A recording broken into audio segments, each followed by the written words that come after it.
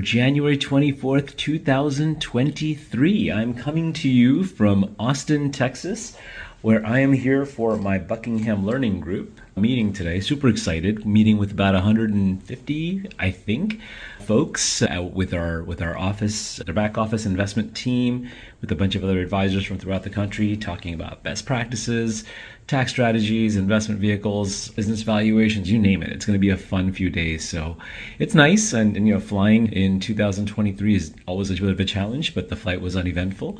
So if you're watching this on January 24th, you have 1 week left in January.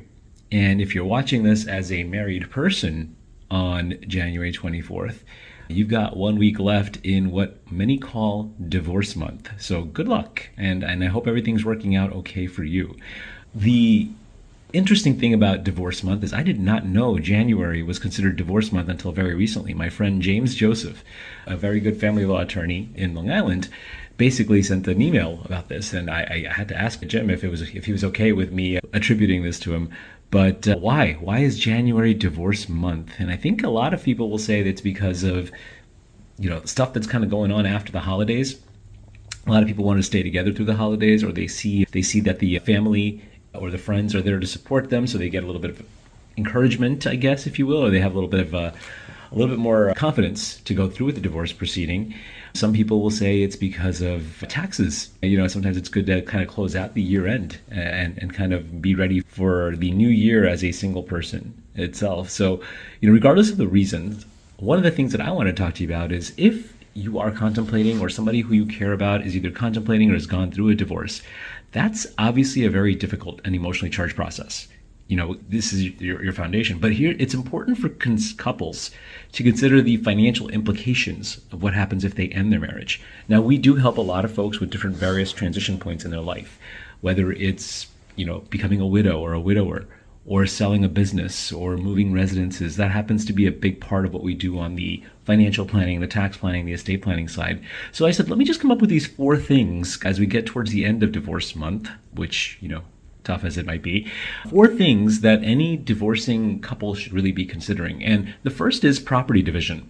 One of the key financial considerations is how's that couple going to split up not just the assets, but also the liabilities, mortgages on the property, right? Things like the family home, cars, bank accounts, and retirement accounts. How are all those things going to get split up?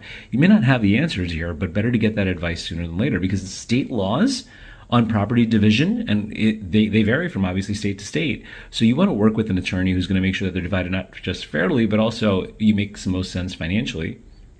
Second thing is alimony and child support. Another financial consideration is going to be, well, what's going to happen? Like spousal support, is there going to be maintenance? Is one spouse making more than the other? How is that one spouse who's making less going to maintain that standard of living after the divorce? Child support is that financial support that the child receives. It doesn't belong to the parents. It actually belongs to children. So it's important to know how these are going to be calculated. So the second thing is alimony and child support. So the third is tax implications. Divorce can have significant tax implications. You might go from being a married filer to being a single filer. And what about the sale of assets as a result of the divorce? You might have capital gains taxes as a result of that. What expenses are going to be deductible versus which ones are not going to be deductible? So it's important to understand the tax implications of any of those agreements. So that was the third one. And number 4 is budgeting and planning for the future. It's going to have a financial impact. You can't not have it have a financial impact, but it could have a pretty significant impact on the couple's finances. So it's important for the parties to budget and plan for the future. The spouses should, soon to be ex-spouses, should know, and they should understand how that divorce is going to impact things like their credit score. How's it going to impact their ability to take out loans or maybe some other credit in the future? So in kind of summing this up, look, divorce is going to have a significant impact on a couple's finances. And I wanted to get this in before Valentine's Day, because we'll do more pleasant stuff on Valentine's Day if we have to. But yeah, so the couple's going to have a very significant impact as a result of the divorces. It's important to consider things like property division, alimony, child support, tax implications, budgeting and planning of the future about divorce. So work with someone. Work with an advisor, work with an attorney, work with an accountant, and if you could find all in one, even better.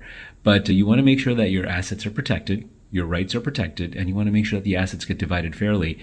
And don't underestimate the emotional impact of this, right? I mean, I understand that it's usually more on the emotional side than it is the financial side, but having that advisor can sometimes help you make some rational decisions and think about things that you may not have considered.